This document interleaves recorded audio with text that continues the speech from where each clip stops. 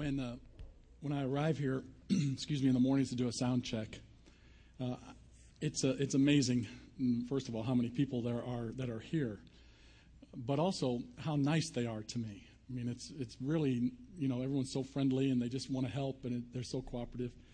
And it reminds me of when I was a little boy. I used to spend my summers in a little town called Whitley City, Kentucky. And I'd stay with my grandmother. My mom was working on her various college degrees, master's, doctorate, and all those things. And so I'd go spend time with my grandmother in the summers. And, I get here in the mornings, everyone's talking. There's just these gentle voices and things. And it reminds me, like I said, when I was a little boy, my grandmother, she used to talk about we were going to have fried chicken for dinner. And what she would do is she would go out, and I noticed her voice would change as she would approach the chickens. And all quiet and soft and gentle and just be real nice and feed them and everything like that. And then she'd reach in and grab one and wring its neck. So, I get here and everyone's talking so gentle and everything like that. So I'm waiting for someone to grab me and wring my neck here pretty soon because people are so nice. You need to know that everyone is doing good work at this place, and they're doing it in a way that complements Christ. And so you should be thrilled by that. And let's praise the Lord for them. Also, Brian is in charge. He's the leader. And, the only difference between leading this group and Veritas is we're bigger. That's the only difference, right? And leadership is leadership. And so Jeff and Chris have left things in capable hands with Brian. So what a great thing to be able to do. If you have your Bibles, turn to 1 Corinthians chapter 12. 1 Corinthians chapter 12. The neighborhood that I grew up in, it wasn't really like a suburb. It was more like just a gathering of houses. There were several main families that made up the area, and we would get together and play softball games in one of the yards.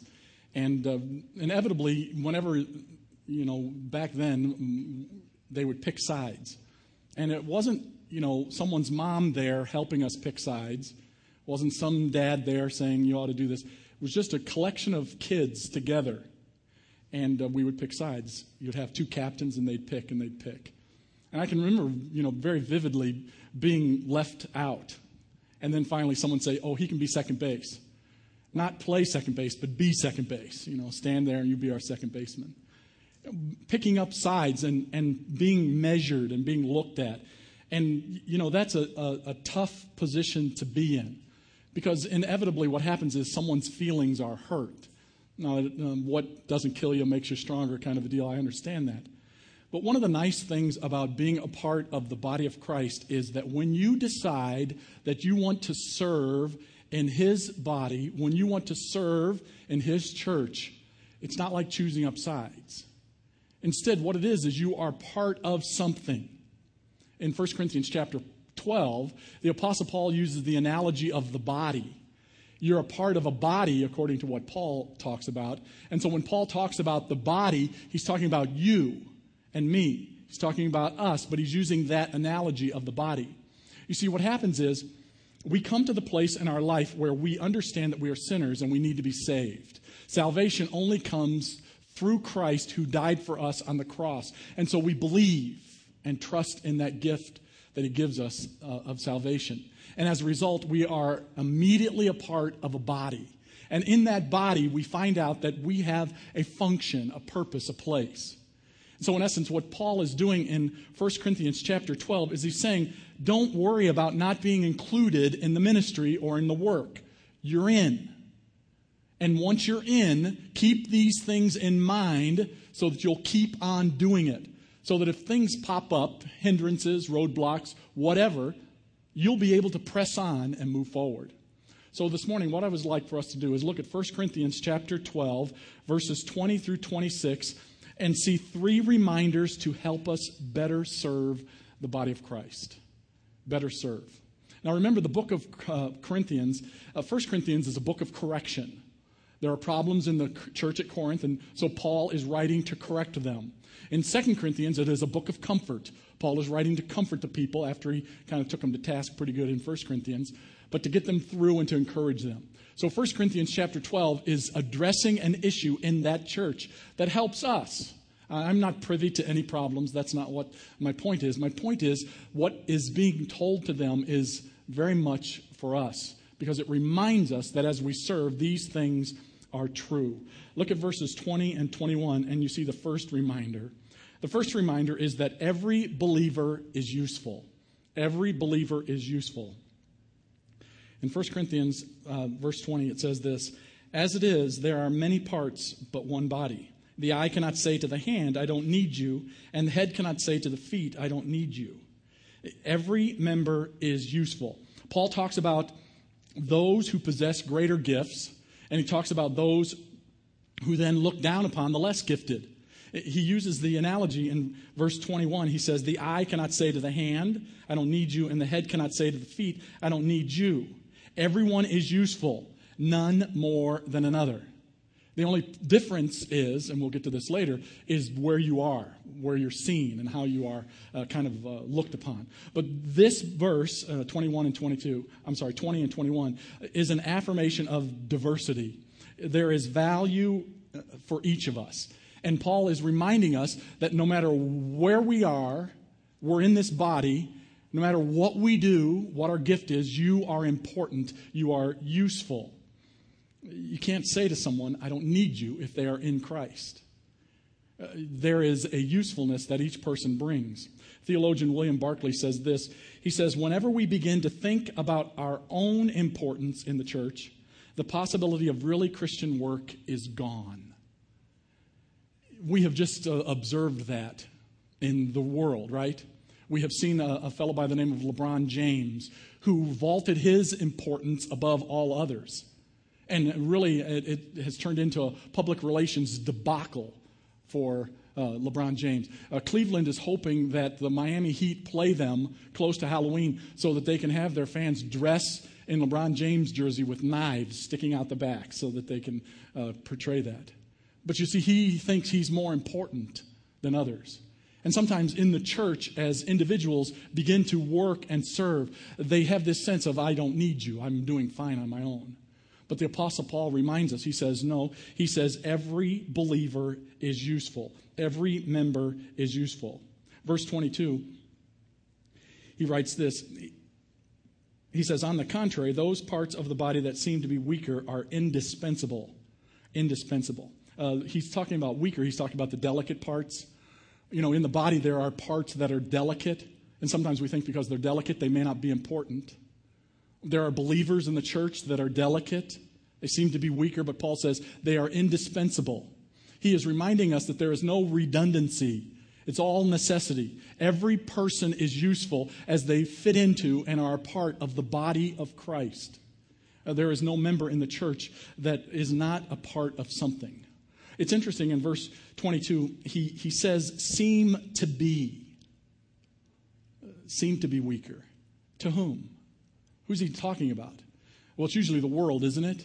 It's usually the world or someone that's outside the ebb of the church that looks in and says, you know, there are people in that church that I wouldn't want to be around. There are people a part of that I don't want to be a part of. And that's the world's view of things. Remember, David, before he was anointed to be king, Samuel went through that whole process. In 1 Samuel chapter 16, the Lord said to Samuel, you know, man looks on the outward appearance, but God looks at the heart. And you see what happens is, in terms of describing usefulness, sometimes people look out at people in the church and say, oh, he would be more useful. Look at him, look at her. They would be more useful. Paul is saying everyone is necessary. There is no redundancy or anyone that is unnecessary. He's using this analogy of the body. In our body, for example, you know, we have things like kidneys and livers. We keep those covered. They're hidden. You don't see those. But that doesn't mean they are less important. Doesn't mean that just because they might be delicate that they are less important. They are not merely as impressive. You know, you look into someone's eyes, or you see their strong arms, or you notice those kinds of things. Try living without your liver or your kidney. You know, try saying, oh, well, I've got strong arms, I'll just live with that. In the first service, we talked about Franklin Delano Roosevelt, who was struck down with polio, and he lost the use of his legs completely. And his arms and shoulders picked up the lack. But there is an understanding here that there is an indispensableness to each member of the body. So as you evaluate and consider, where do I fit? What do I do? Remember, you are useful. You are useful. Every member. I attended a church, and there was a lady. Her name was Doris. And Doris's claim to fame, she was probably about 83 or 84 years old. And she drove a giant car. I'm not a car person, so I couldn't tell you what kind of car. It was just big. I know cars by blue, green, and white. I don't know them by make or model. But this one was big. And she would always drive it up, and she would park, and she would come in, and she would sit in church. And her claim to fame was she used to, it was a small town, small church, and she used to do the hair in the funeral homes so that if anyone died, she'd get the call saying, I'm going to fix their hair. I can remember one time talking to her and saying, what's that like to do hair for people that are dead? And she said, well, they never complain. She said that. But the whole idea of her, the point that I'm trying to make is, here she was, 84 years old, and she came to every single service. And I'm talking 20 years ago when there used to be multiple services. Do you remember that? Any of you remember when there used to be Sunday school, church, Sunday night, and Wednesday night service, 4 services? She came to every single service. And the only thing she did was look good. That's it. Her hair was always perfectly coiffed. She looked great. She was friendly. She was nice. But she would drive in, park her boat, come in, and sit down. That was all she ever did. She didn't serve in any other capacity in the church. And I'll never forget one day, a young family, a young woman in a family, stopped me and said, you know what? You know what I love about Doris? Is that she's here all the time, and it makes me remind myself that if she can make it at 84 years old, I can make it. You see, everyone is useful. Everyone has a part. Everyone has a piece to play in what we call life in service for Christ. Everyone is important. There is no superfluous. There is no redundancy. There is only necessity. And each one of you fall into that category this morning if you have trusted Christ as your Savior and a part of His body. The verse 23, it says this. The Apostle Paul writes in verse 23, he says, and the parts that we think are less honorable we treat with special honor, and the parts that are unpresentable are treated with special modesty. Verse 23, he's talking about balance in the body. It's established through our attire, right? The way we dress, we try to hide certain parts of our body. I will never wear a midriff. I'm not going to wear that, right? Nobody wants to see my stomach. I'm not a big sandal person because I've got a toe that is so ugly, it would scare you. So I wear shoes when I'm in public. In the house, I don't need to worry about it because my family has seen it so often, they're not afraid. But those are the parts that I cover. And that happens. There are parts that we cover in the church. There are believers that get special attention and are put in places of service, and they are doing their thing, and they are in where they belong to be. But the point that Paul's making is there is a balance here. We draw attention away from those that are innately attractive. We also try to make the presentable parts more presentable. Wearing a jacket, wearing a hat, whatever it is. We do that in our own body. And in the church, we find ways to take those that may seem different or may seem where they don't fit in some places, we find a place for them because every part is useful. When we talk about the body of Christ, everyone is useful. The second thing that Paul teaches us begins in verse 24. Not only is every believer useful, we are dependent on one another.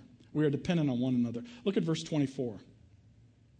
The Apostle Paul writes this. He says, while our presentable parts need no special treatment, but God has combined the members of the body and has given greater honor to the parts that lacked it. Presentable parts, the good-looking, no aid is needed for some parts. Paul makes that statement clear. But then he says this, before we begin to think, maybe Paul isn't saying we're all useful. He makes the statement, he says, but God. Now, I think that sometimes what happens is we overstate or understate things. So I want to be very careful here. But what happens in the Greek language is the word but, there are two ways to write it. One is de, the other is Allah. De is usually used as just a normal transition, but God. When we use Allah, it's like an exclamation. It's like, but God. And so Paul uses Allah, which is this second intense transition. So while he makes the statement, there are some presentable parts, we're okay. But then he makes it like he says to them, but God, to remind us that God is involved in something much greater here. And what he says here is that God is involved in the design. He is the one that is bringing it all together, making it all happen. Paul does such a wonderful job of keeping us balanced in our perspective, doesn't he? There are things that we do as believers, and who we are, we take that. But then there are other things that God has done, and we need to be reminded of that. And Paul says, this is one of those things. God has designed this thing called the body, this thing called the church. And notice what he does. In verse 24, he says that he has combined. He has combined. Now, just the other day, I went to Lowe's to buy stain for my deck. And I picked out russet. It's a brown. And so I get the white stuff, and I take it to the guy at Lowe's, and he puts it on the thing, and he types in these numbers. And then what do I see? I see orange, red, and yellow paint going into this white paint. I wanted brown. Well, then the magic of chemistry, right? He takes that out, puts the lid on, sticks it in that thing, and shakes it. And then he brings it out, pops the lid, dabs it, and sticks it on top. And what does he have? He has it brown. Because what has he done? He has mixed those colors together, and that makes brown. And what Paul is saying here is Paul is saying that God has mixed us together to make this body. You see, we again, not to understate or overstate, but you are here this morning for a reason. There's no mistake. There's no happenstance. You may think that, and that's okay. You can think that. But when God sees it, he knows that he has designed this place and these individuals to be in this place because we need each other. We need each other. We're dependent on one another. We are here for a purpose for each other. Paul is trying to create this idea of interdependence, a need for each other. You see, once we understand interdependence, then we never say, I don't need you. The eye doesn't look at the hand and say, I don't need you. You don't look at the foot and say, I don't need you. It doesn't happen. Instead, you understand we've been mixed together by God, and we are all interdependent upon each other. I enjoy reading, and one of the books that I have read this summer is Roland Lazenby's book about Jerry West. It's called The Life and Legend of a Basketball Icon. Jerry West played at the University of West Virginia. Then he played for the Los Angeles Lakers. Those of you that are much younger probably know him best as the guy that put together the teams that we call Showtime, the LA Lakers with Magic Johnson and things. But he was a basketball player. And in 1969 and 70, his Laker team played in the championship against the New York Knicks. And his Laker team had Wilt Chamberlain. Wilt Chamberlain was 7'2". And the Knicks had a guy, his name was Willis Reed. And Willis Reed was a big muscle guy who would beat people up if he needed to. And he would muscle Wilt Chamberlain out of position. Well, what happened was Willis Reed hurt his knee. Willis Reed's in the Hall of Fame. Well, by the way, just to show you how good he was. He hurt his knee, and in Game 5 of the playoffs, here were the Lakers going to play against the Knicks without Willis Reed, their Hall of Fame center. And everyone wrote him off. The Knicks off completely. Said, they're going to lose. They lost their best guy. There's nothing they can do. But then what happens is guys by the name of Nate Bowman, Dave Stallworth, Cassie Russell, Bill Hoskett. Who are those guys? They're the guys that are on the bench, that practice every day, that work hard, finally get their chance. They get into the game. They force 30 turnovers. And the New York Knicks beat the Lakers. It was David and Goliath all over again. The point I'm trying to make is, you never know when we're going to need you. You never know when your number is going to be called and you'll have to step up and play and to be ready. See, that's what Paul is trying to say. We are all interdependent upon each other. Do we have Hall of Famers? Absolutely. There are Hall of Famers in here. But the Hall of Famers sometimes need the help of the supporting cast to come in and say, we're going to do what we need to do to make it so that this thing goes right. The church, the body of Christ, interdependent upon each other. Please notice the final reminder that Paul gives us beginning in verse 25. In verse 25 he says, so that there should be no division in the body, but that its parts should have equal concern for each other. If one part suffers, every part suffers with it. If one part is honored, every part rejoices with it. United, not divided. That's a third reminder. Paul says we are united, we are not divided. You see, diversity is great. But when diversity becomes dissension because I want my piece of the pie, then we've forgotten it. You see, diversity, there's nothing wrong with diversity until the voice of the one outweighs the voice of the many. And you forget about the fact that we're all in this together. We are not to be divided. We are to be united. Paul wants to remind us of that. You see, God's plan is unity. Unfortunately, we are men. We're incarcerated in the flesh. We make mistakes. We fail. And so sometimes unity is not always what happens. I was talking about a church earlier with this lady, Doris. That church was a split off of another church. That happens in this world. But you see, in God's plan, he wants us all to be united, but it doesn't always work out that way. But you see, the reminder here is Paul saying to us, you know what? We are all together. No divisions. We're all one. We are to be united. We're not to be split apart. One of the things we sometimes forget in picking our fights is that we're going to all be in heaven someday together. You see, if we are believers, we're not going to be just together now, but we're going to be in heaven forever. So why don't we try to get along here now? There were two famous preachers, Charles Haddon Spurgeon, you've probably heard of, 19th century preacher in England. The other is Joseph Parker. He also preached at the same time. Two great preachers. Joseph Parker, if you ever, or if you like old books, the works of Joseph Parker, the best part of his books are he had someone transcribe his prayers before every sermon, and then they would write his sermons out. But his prayers are magnificent. And Spurgeon, he's called the Prince of Preachers and all this. And these two guys preached at the same time in the same period in England. The problem, however, was they got a little competitive with each other. You see, Joseph Parker liked to go to the theater and, watch a play and things like that. And Spurgeon said that was wrong. That's not where you should go and what you should be.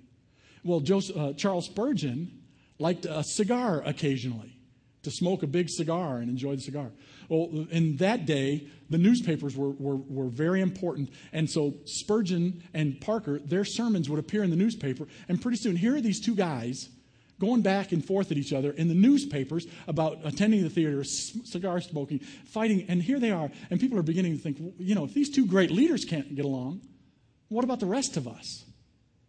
You know what is happening with Spurgeon and Parker today? They're in heaven together. They're in heaven together. Trying to figure out, why did we waste so much time on something so piddling? You see, Paul wants us to understand that unity is important. And sometimes as we see the body and as we function as a body, we have to set aside what we think is most important so someone else can have their chance, so that someone else can be a part. In 1 Corinthians chapter 1, if you have your Bible, you can turn there. It won't be on the screen. But in 1 Corinthians chapter 1, verse 10, Paul writes this about the Corinthians. Remember, I told you the book of Corinthians is a book of corrections. In verse 1, it says this, I appeal to you, 1 Corinthians chapter 1, verse 10. I appeal to you, brothers, in the name of our Lord Jesus Christ, that all of you agree with one another, so that there be no divisions among you, and that you may be perfectly united in mind and thought. My brothers, some from Chloe's household have informed me that there are quarrels among you. What I mean is this: one of you say, I follow Paul, another I follow Apollos, another I follow Cephas, still another I follow Christ. You see, what was happening was the church had divided into all of these little pockets and saying, okay, I'm of Christ, I'm of Apollos, I'm of Paul. And Paul says, I don't want that. I don't want that. He reminded them at the beginning of the verse, we are all brothers in Jesus Christ. I don't know if you remember, we used to meet in Hopewell Junior High. I don't know if any of you were there. And I would fill in sometimes preaching there. And Craig Avon did the music, except he would fill in for Brandon, who used to do it. And one time I had my younger son, and we walk up, and as we're walking up to talk to Craig after the service, Craig had led the music. I said to my younger son, he was just little, I said, say to Craig that you like Brandon better. So we walk up, and my young son looks at Craig, and he goes, I like Brandon much better, just like that. And Craig, without even missing a beat, looked at me, and he goes, well, I like Jeff better. But that's kind of the pettiness of it, isn't it? Sometimes that happens. I like this, I like that. You know what? We're all in this together. Let's not be divided. Let's be together. So that as together we can be one force to be able to do what we can do for the sake of Christ. Notice what Paul says. He said, should have equal concern for one another. Equal concern. Now, this idea of concern is not some tepid emotion. It's about caring for one another. We should care about one another. We don't look to bring down, to drag down. Instead, we are passionately aware of each other and we care for each other. The Apostle Paul makes a great point here. I've told you this before, but one of the jobs that I have done in the past and sometimes do is I write for a local paper. And so I go and watch a sporting event at a high school, and then I write the paper. And at the end of the sporting event, I will go and interview the coach of the winning or losing team, and then they will give me some quotes, and I'll put it into my story. And I can remember after one game in particular, it was so apparent that the offensive line had dominated the game. It was just apparent that it wasn't about the quarterback and the running back being able to do something. It was just obvious that this offensive line dominated the other defensive line, blowing holes big enough for even me to walk through. And at the end of the game, I interviewed the coach, and I made that point. And he said to me, our linemen finally cared. Finally cared about what they were doing. And he said they went helmet to helmet and really cared about what they were doing. You see, there was an intensity. There was a drive that came as a result of concern for one another. That happens in the church too. We need to have this sense that together, united, we can accomplish much for the cause of Christ. And there are those that are on the line. There are those that are the quarterbacks and the receivers and the running backs that might gain more notice. But that's okay, because we're all united together to accomplish something for Christ. Paul reminds us that when we are serving, that every believer is useful. He reminds us that we are dependent on one another. And he reminds us that it's about unity, not division. I told you I was reading this book about Jerry West.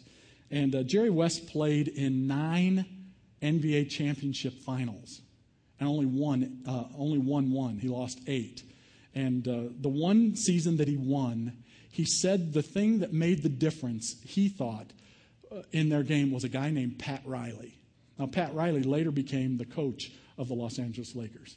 But at that time, Pat Riley was a player. And Pat Riley thought that he was better than Jerry West and thought that he should be playing more than Jerry West was playing. Instead, he was sitting on the bench. And so Jerry West said that what would happen is that every practice, Pat Riley would guard him like his life depended on it. And Jerry West had to work so hard in practice. He said the games were a piece of cake. Interesting, isn't it? You see, that's the mentality that we need to have. We're all a part of a team, part of a body. We each have our own function, our own place to be, our own thing to do. We need to do it with great vigor and enthusiasm so that service happens for Christ's sake. Let's pray together.